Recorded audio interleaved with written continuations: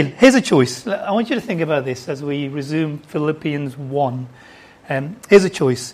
If you had a choice right now to depart from life and to be with Jesus in heaven, or to stay, what would you choose? If you really had that choice put to you, what would you choose? I want you to think about that. I suppose it depends what our health is like, what's happening in our lives just now. But Paul faced that. Paul faces, almost as it were, it's not exactly a choice we'll see, but he's in a situation where he has to consider being with Jesus right now. What does he want? Does he want to be with Jesus now? Or does he want to stay? Let's look at it. So we're in Philippians 1. I think this is our fourth time. We've had a bit of a break, a bit lost. This is session 4. We're in chapter 1 still. Okay, I think we're going to have one more in chapter 1 before we move to chapter 2. Gives people some time to get a little reading crew ready for chapter 2. But here's our heading. Our main heading, fruitful gospel labour. That's what's in focus here. And here's the subheading. Paul rejoices in anticipation of salvation because of the Philippians' prayers.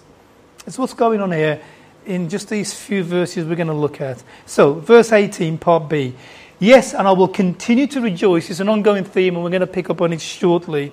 I will continue to rejoice, for I know that through your prayers, and I want you to just read this very carefully with me, through your prayers, because I'm going to ask a question, you see. I know that through your prayers and the help given by the Spirit of Jesus Christ, what has happened to me will turn out for my deliverance. I eagerly expect and hope that I will in no way be ashamed, but will have sufficient courage so that now, as always, Christ will be exalted in my body, whether by life or by death. A question coming up, okay? 19 and 20. I want you to put 19 and 20 next to each other in your mind's eye. There's a contradiction.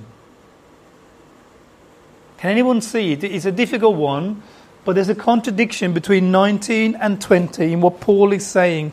He's contradicting himself. Can anyone see it? Something he says in 19 is contradicting something he says in 20. Look, I obviously have a lot more time to think through these things, but show some. Depends on the definition of deliverance. Yeah. Yes, you got it, Catherine. Because, so what's your point?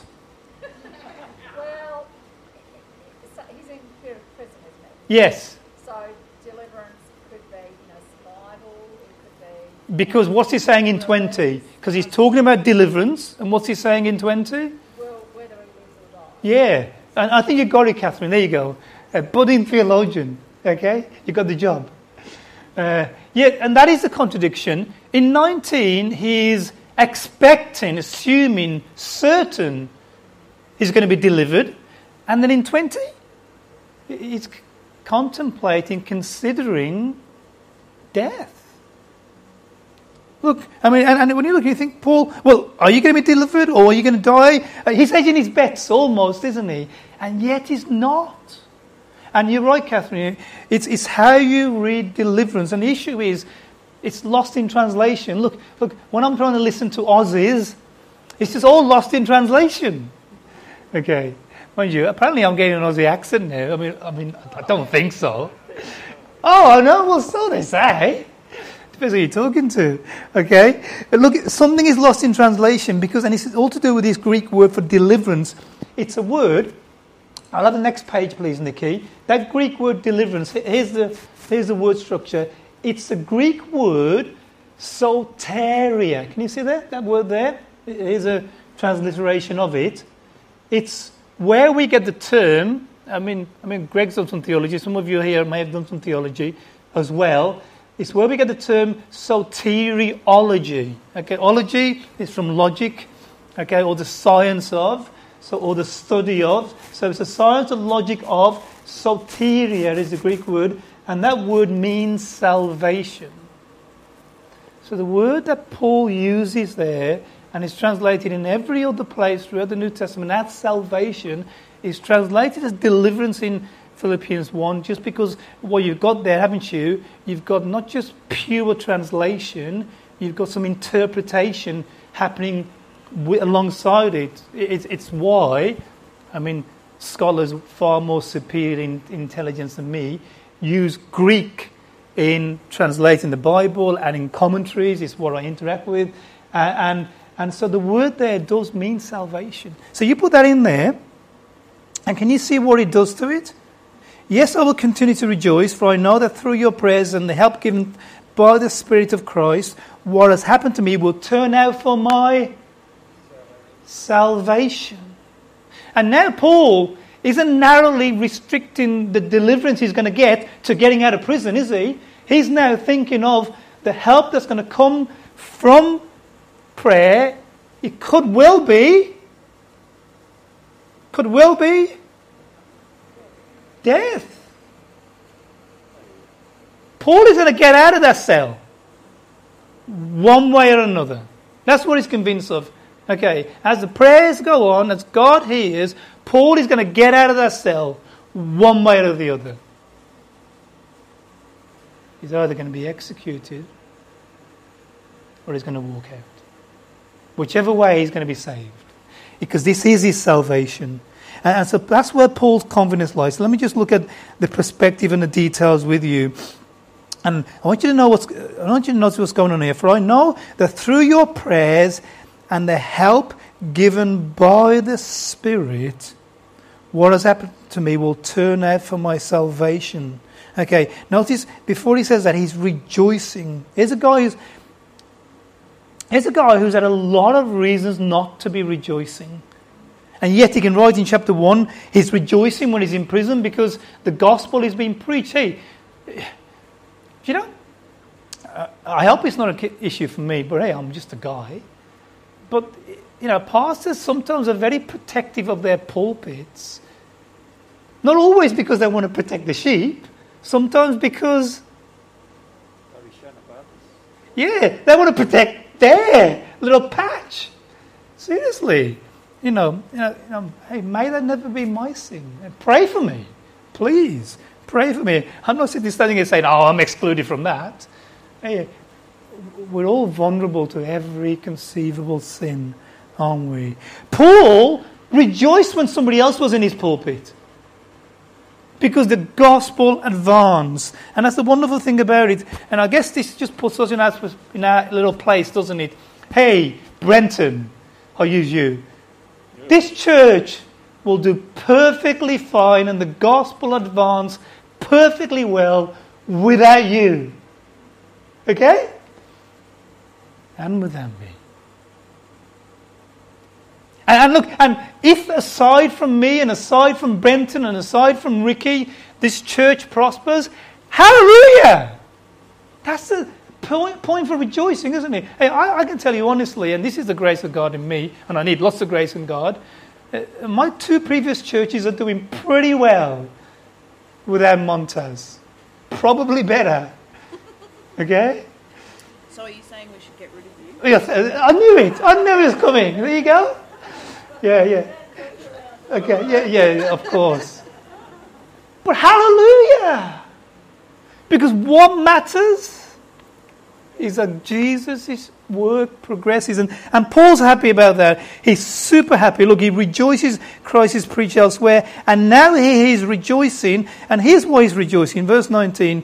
Because he's confident of this, that through your prayers and the help given by the Spirit, what has happened will turn out for my salvation. Paul goes, hey, I'm cool with this.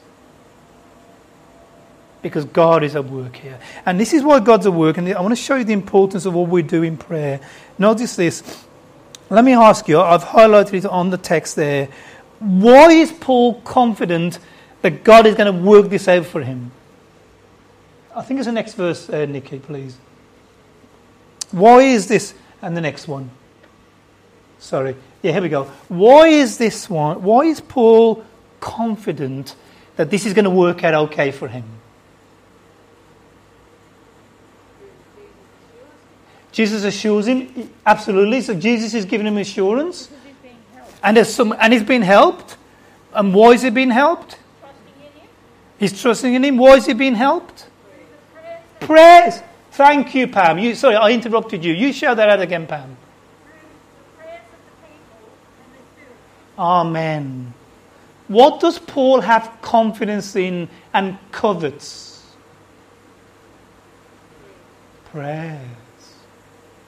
I was speaking to a beautiful young-ish lady, okay, recently, and she was telling me that, she doesn't need resources as much as she needs and covets. What do you want to say next? The prayers of God's people. Because she realized the importance of prayer. Paul realizes the absolute importance of the prayer of God's people. And here's a reality. He says the help's going to come by God's Spirit. But here's what the theologian Mottier writes.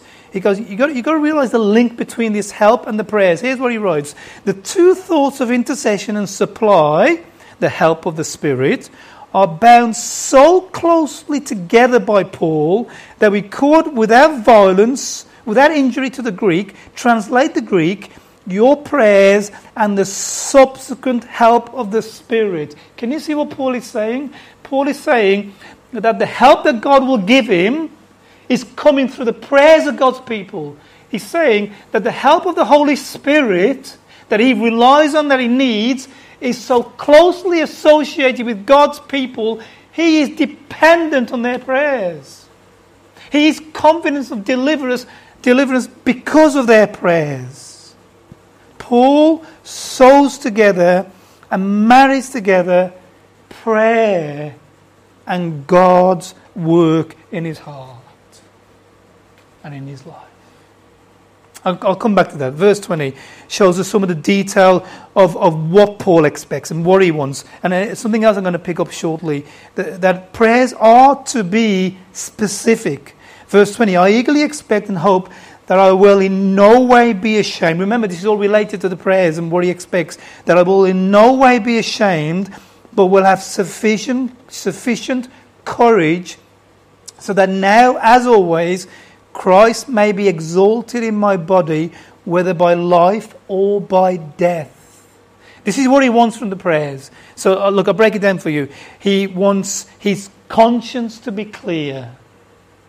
Paul is asking the church to pray with him that his conscience remains clear. Secondly, he wants them to pray, or he expects through their prayer to have confidence and courage to give testimony to Jesus. And lastly, that Christ will be exalted. He wants the church, and he expects the church's prayer to give him this, for Christ to be exalted in him, whether he lives or whether he dies. That's what Paul is expecting through the prayers of God's people. Here's a guy who is in touch with his own weaknesses. Hey, look, some of us may be a Peter. I hope I'm not one of those who, I'll never lay you down, Jesus. Not me. Sid will, and Graham will. As for Lee, is a given. Okay, but not me, Jesus. Not me. And what happened? Yeah. Paul is in touch with his humanity. He knows. Hey, given the right set of circumstances, I'm sure we're aware of this, aren't we? That given the right set of circumstances, that any one of us in this room could have turned out to be a Hitler. We know that, don't we? That given the right set of circumstances, any one of us in this room could have committed the most hideous crimes and sins that we ever hear of. Paul knew that, and what he expects in prayer from God's people as the God's Spirit works is this conscience whereby he will be able to uphold the gospel. He expects that he'll have confidence and courage. Hey, I'll tell you something. You may think Montes is one of these types. He just speaks to anybody. He doesn't care. He doesn't need prayer. I get nervous when I speak to people. Seriously, I do. You're standing in the street. Someone like Brenton walks by. You can hear the thumps of the steps, half a mile away as he's walking towards you.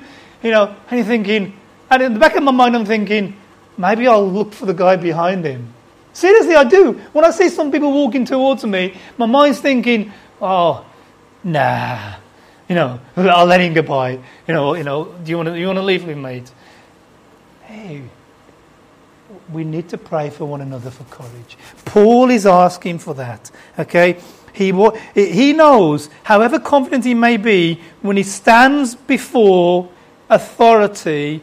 And if you've ever stood before authority, okay, real authority, okay, it can be humbling. Ever get pulled over by a cop? Okay. It may be all bravado with your mates in the car with your cans of beer, but when you're pulled over by a cop, I'm not saying this by experience, Catherine. Yeah. Well, not recently, okay? All that bravado goes when you stand before authority. When you know the consequences may be coming your way. Paul knows when faced with being beheaded, he may give up, and he wants that prayer. He expects those prayers to be answered. And lastly, what he prays for, what he's asking for prayer for. And then when you read Paul, you're thinking, what a brave man. Look, he wants Jesus to be exalted, whether in life or death. He's not what he's saying. He's not saying that that's my position. Do you get that? He's not saying, oh, I want Jesus exalted, whether I die or live. He's not doing that.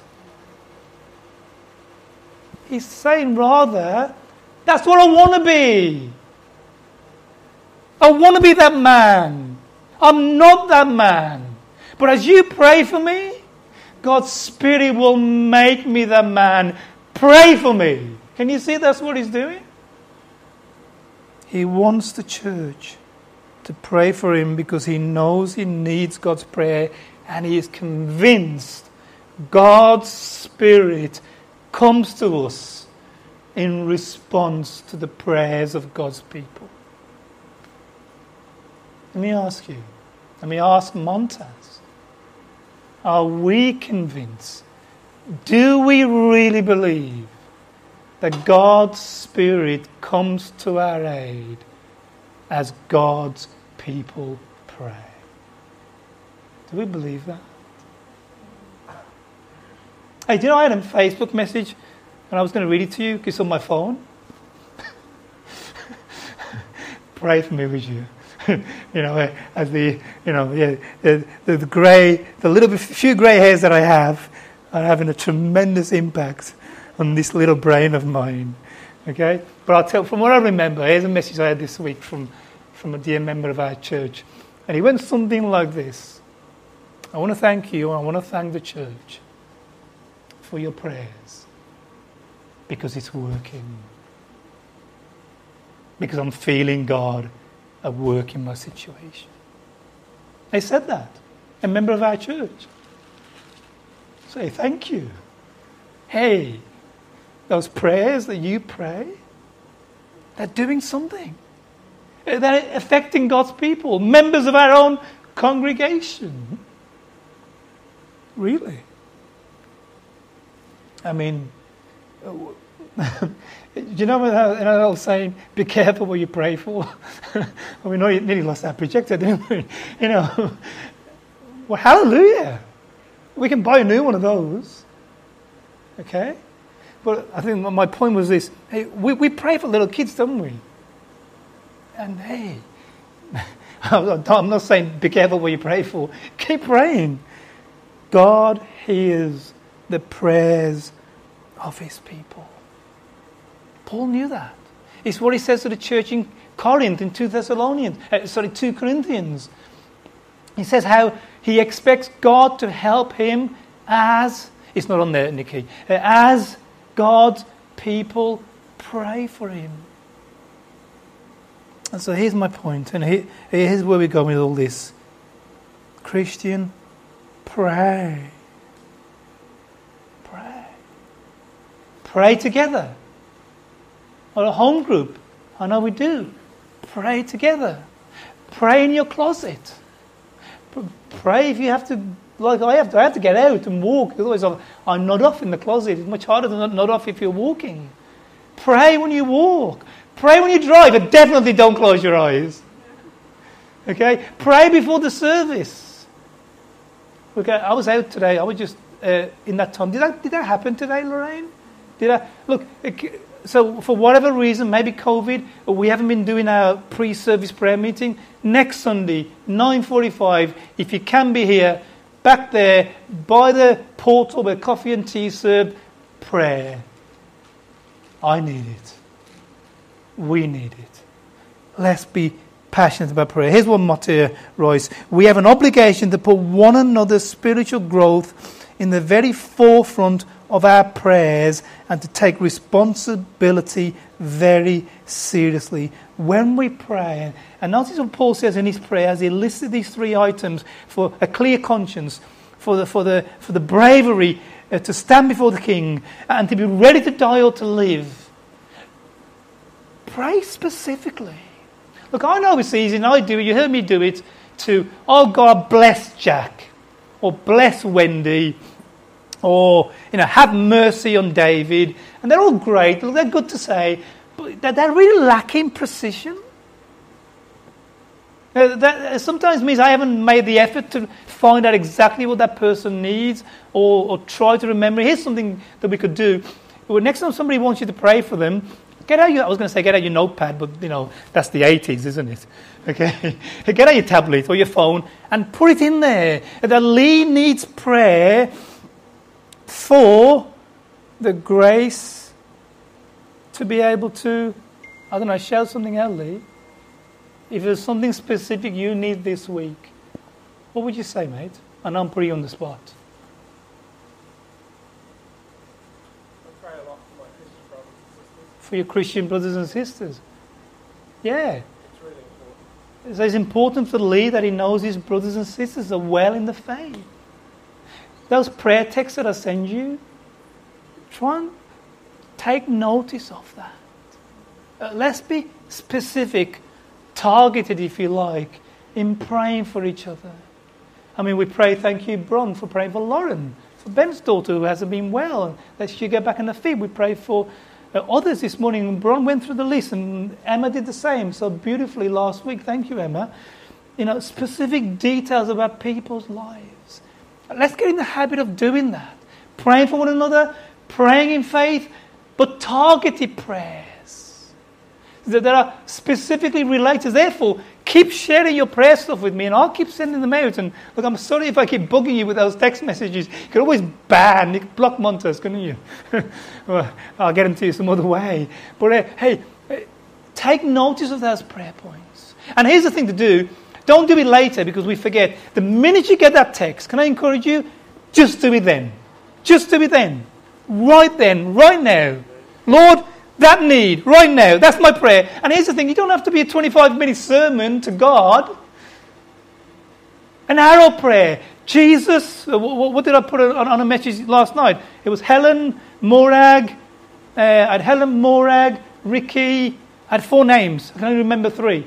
Okay, Helen Morag. Okay, the thing to do when you got that message last night, God give Helen the help she needs to serve you this week. That's all it needs, 5 words. Let's get into the habit of doing it. Let's pray for each other. Let's uphold one another. And here's the thing, it works. It really works.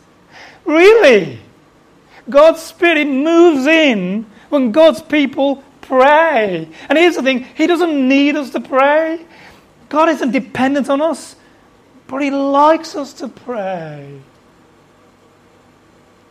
He wants to engage with us, and this is our fellowship. We're going to do our fellowship thing up at the Barossa later, if you can make it. I tell you, you know why I do that, don't you? Because that's church. It's worship. It's fellowship. So is prayer. when we bow the knee with someone, whether or not they're there or not, we're in fellowship. We're engaging, doing Christian work together. I'm going way too long. Please forgive me. Let me move on to my second point. The first one is this. Let's pray together. Let's pray together. Let's pray together. I want to say one more thing. I have parents talk to me about wanting their kids to be converted. You know, it's just talk. That's what I say. You know, look, sometimes you just get it straight. Okay? Really, you know, sometimes I have to just do that. And I'm going to say now, it's just talk. If you're serious about your kids getting converted, pray for them. Okay? Don't just tell me you want your kids converted. Okay? It's just talk. When was the last time we fasted and prayed for prolonged periods for our kids? When did you do that? Good, thank you. Thanks. Sorry, you were going to say something? No, I'm doing it every morning. Bless you. Parents, okay? Your grandkids, or your kids, or your nephews, or your nieces. Okay, don't just say you want them converted. Pray for them. And I mean pray. Take time out. Commit yourself. And say this to God. God, I'm going to spend the next day. You're going to get fed up on me, God, because for the next 40 days, you're going to hear nothing but the prayers for my son. And I'm going to show you how much I care about this. I'm going to take regular intervals of fasting and giving myself to prolonged moments of prayer until you hear me, God. When you do that, then I'll know you're serious about your kids getting converted. And that we really believe God hears prayers.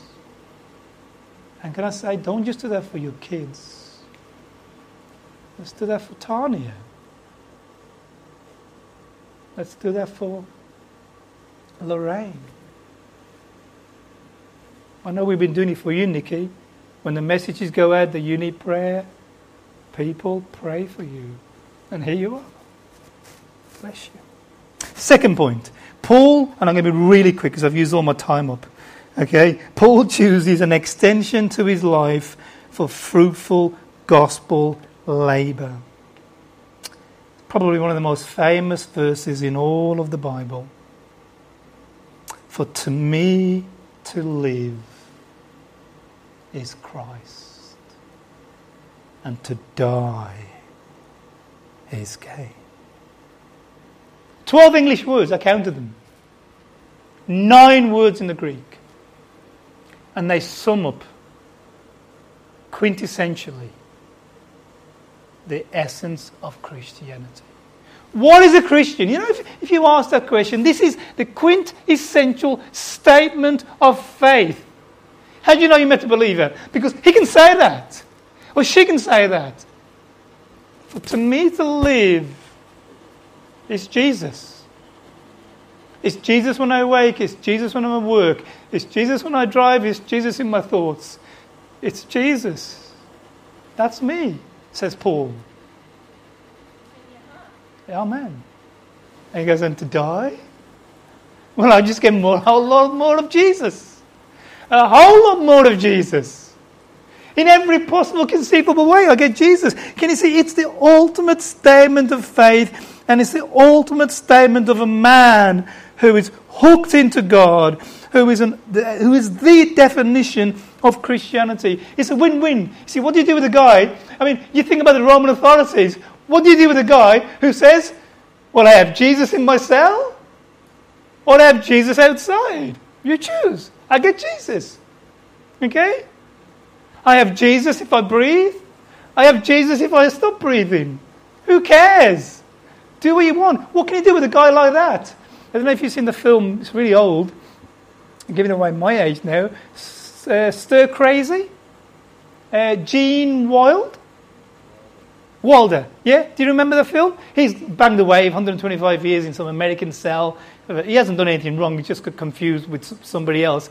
Anyhow, they're trying to break him because they want him to do some stuff, illegal stuff, and he won't do it. So they put him through all these torture things. They put him in this hot cell for so many hours. He comes out of it and he says, "Oh, so soon?" And then they put him somewhere else, and they think that's going to break him. And he's out there and he's smiling. Then they put him with a hardened criminal, the worst of the worst. Like the Titus Lee. The worst of the worst. Okay? Yeah, you can see the two people I don't like in this church, can't you? Okay, they put him with the worst of the worst in this cell, this hardened American criminal, thinking that he'll break him. Okay? They open the cell a week later, and they're hugging and playing cards together. You can't break this guy. Whatever you do, he overcomes it. You can't break Paul. You threaten to kill him? Okay, just give me Jesus. Thank you. You threaten to torture him? Jesus gets closer to him. You can't do anything to a man who is so tuned in, plugged in to Jesus. For to me to live is Christ and to die is gain. He continues, if I go on living, I've got to finish. So look, let me sum up in 3 minutes if I can. I know I'm going to do my best, Graham. If I go on living in the body, this will be fruitful labour for me, yet what shall I choose? I do not know. I am torn between the two. I desire to depart and be with Christ, which is far better. Here's where he is. Paul doesn't actually have the choice, but he feels in his spirit that this may be what's coming ahead of him. This imprisonment may lead to his execution. He doesn't actually, but he's getting ready for this. He says he has Christ now, but it's not exactly like heaven. He says to the Corinthians, we see now dimly, 1 Corinthians 12 or something like that, 13. We see dimly. So we do have Jesus now, says Paul, but it's better when we get there. It's much better in heaven. And he goes, I'm torn. Actually, it's better to be in heaven. Let me tell you this, if you haven't worked this out, it's better to be in heaven. It's much better to be in heaven. Everything's better in heaven. And Paul says it's better for me to be there. And I may be executed soon. And that's what I want. It's what I want. It's what I want to be. But you need me here. The gospel work here isn't finished. This is a fledgling church. It hasn't quite taken root. Paul is its senior pastor. And as much as he wants to be with Jesus, he's saying, but hey, I know I'm needed here. You're not finished with me. And however painful it is, I want to finish what I've started in Philippi. And he says, at the end of the day, it's better if I remain. Here's what Hansen writes. Paul was willing to delay the crossing the finishing line in his own race in order to serve the needs of the believers in Philippi. He set aside his personal ambition so that he could do what was necessary for them.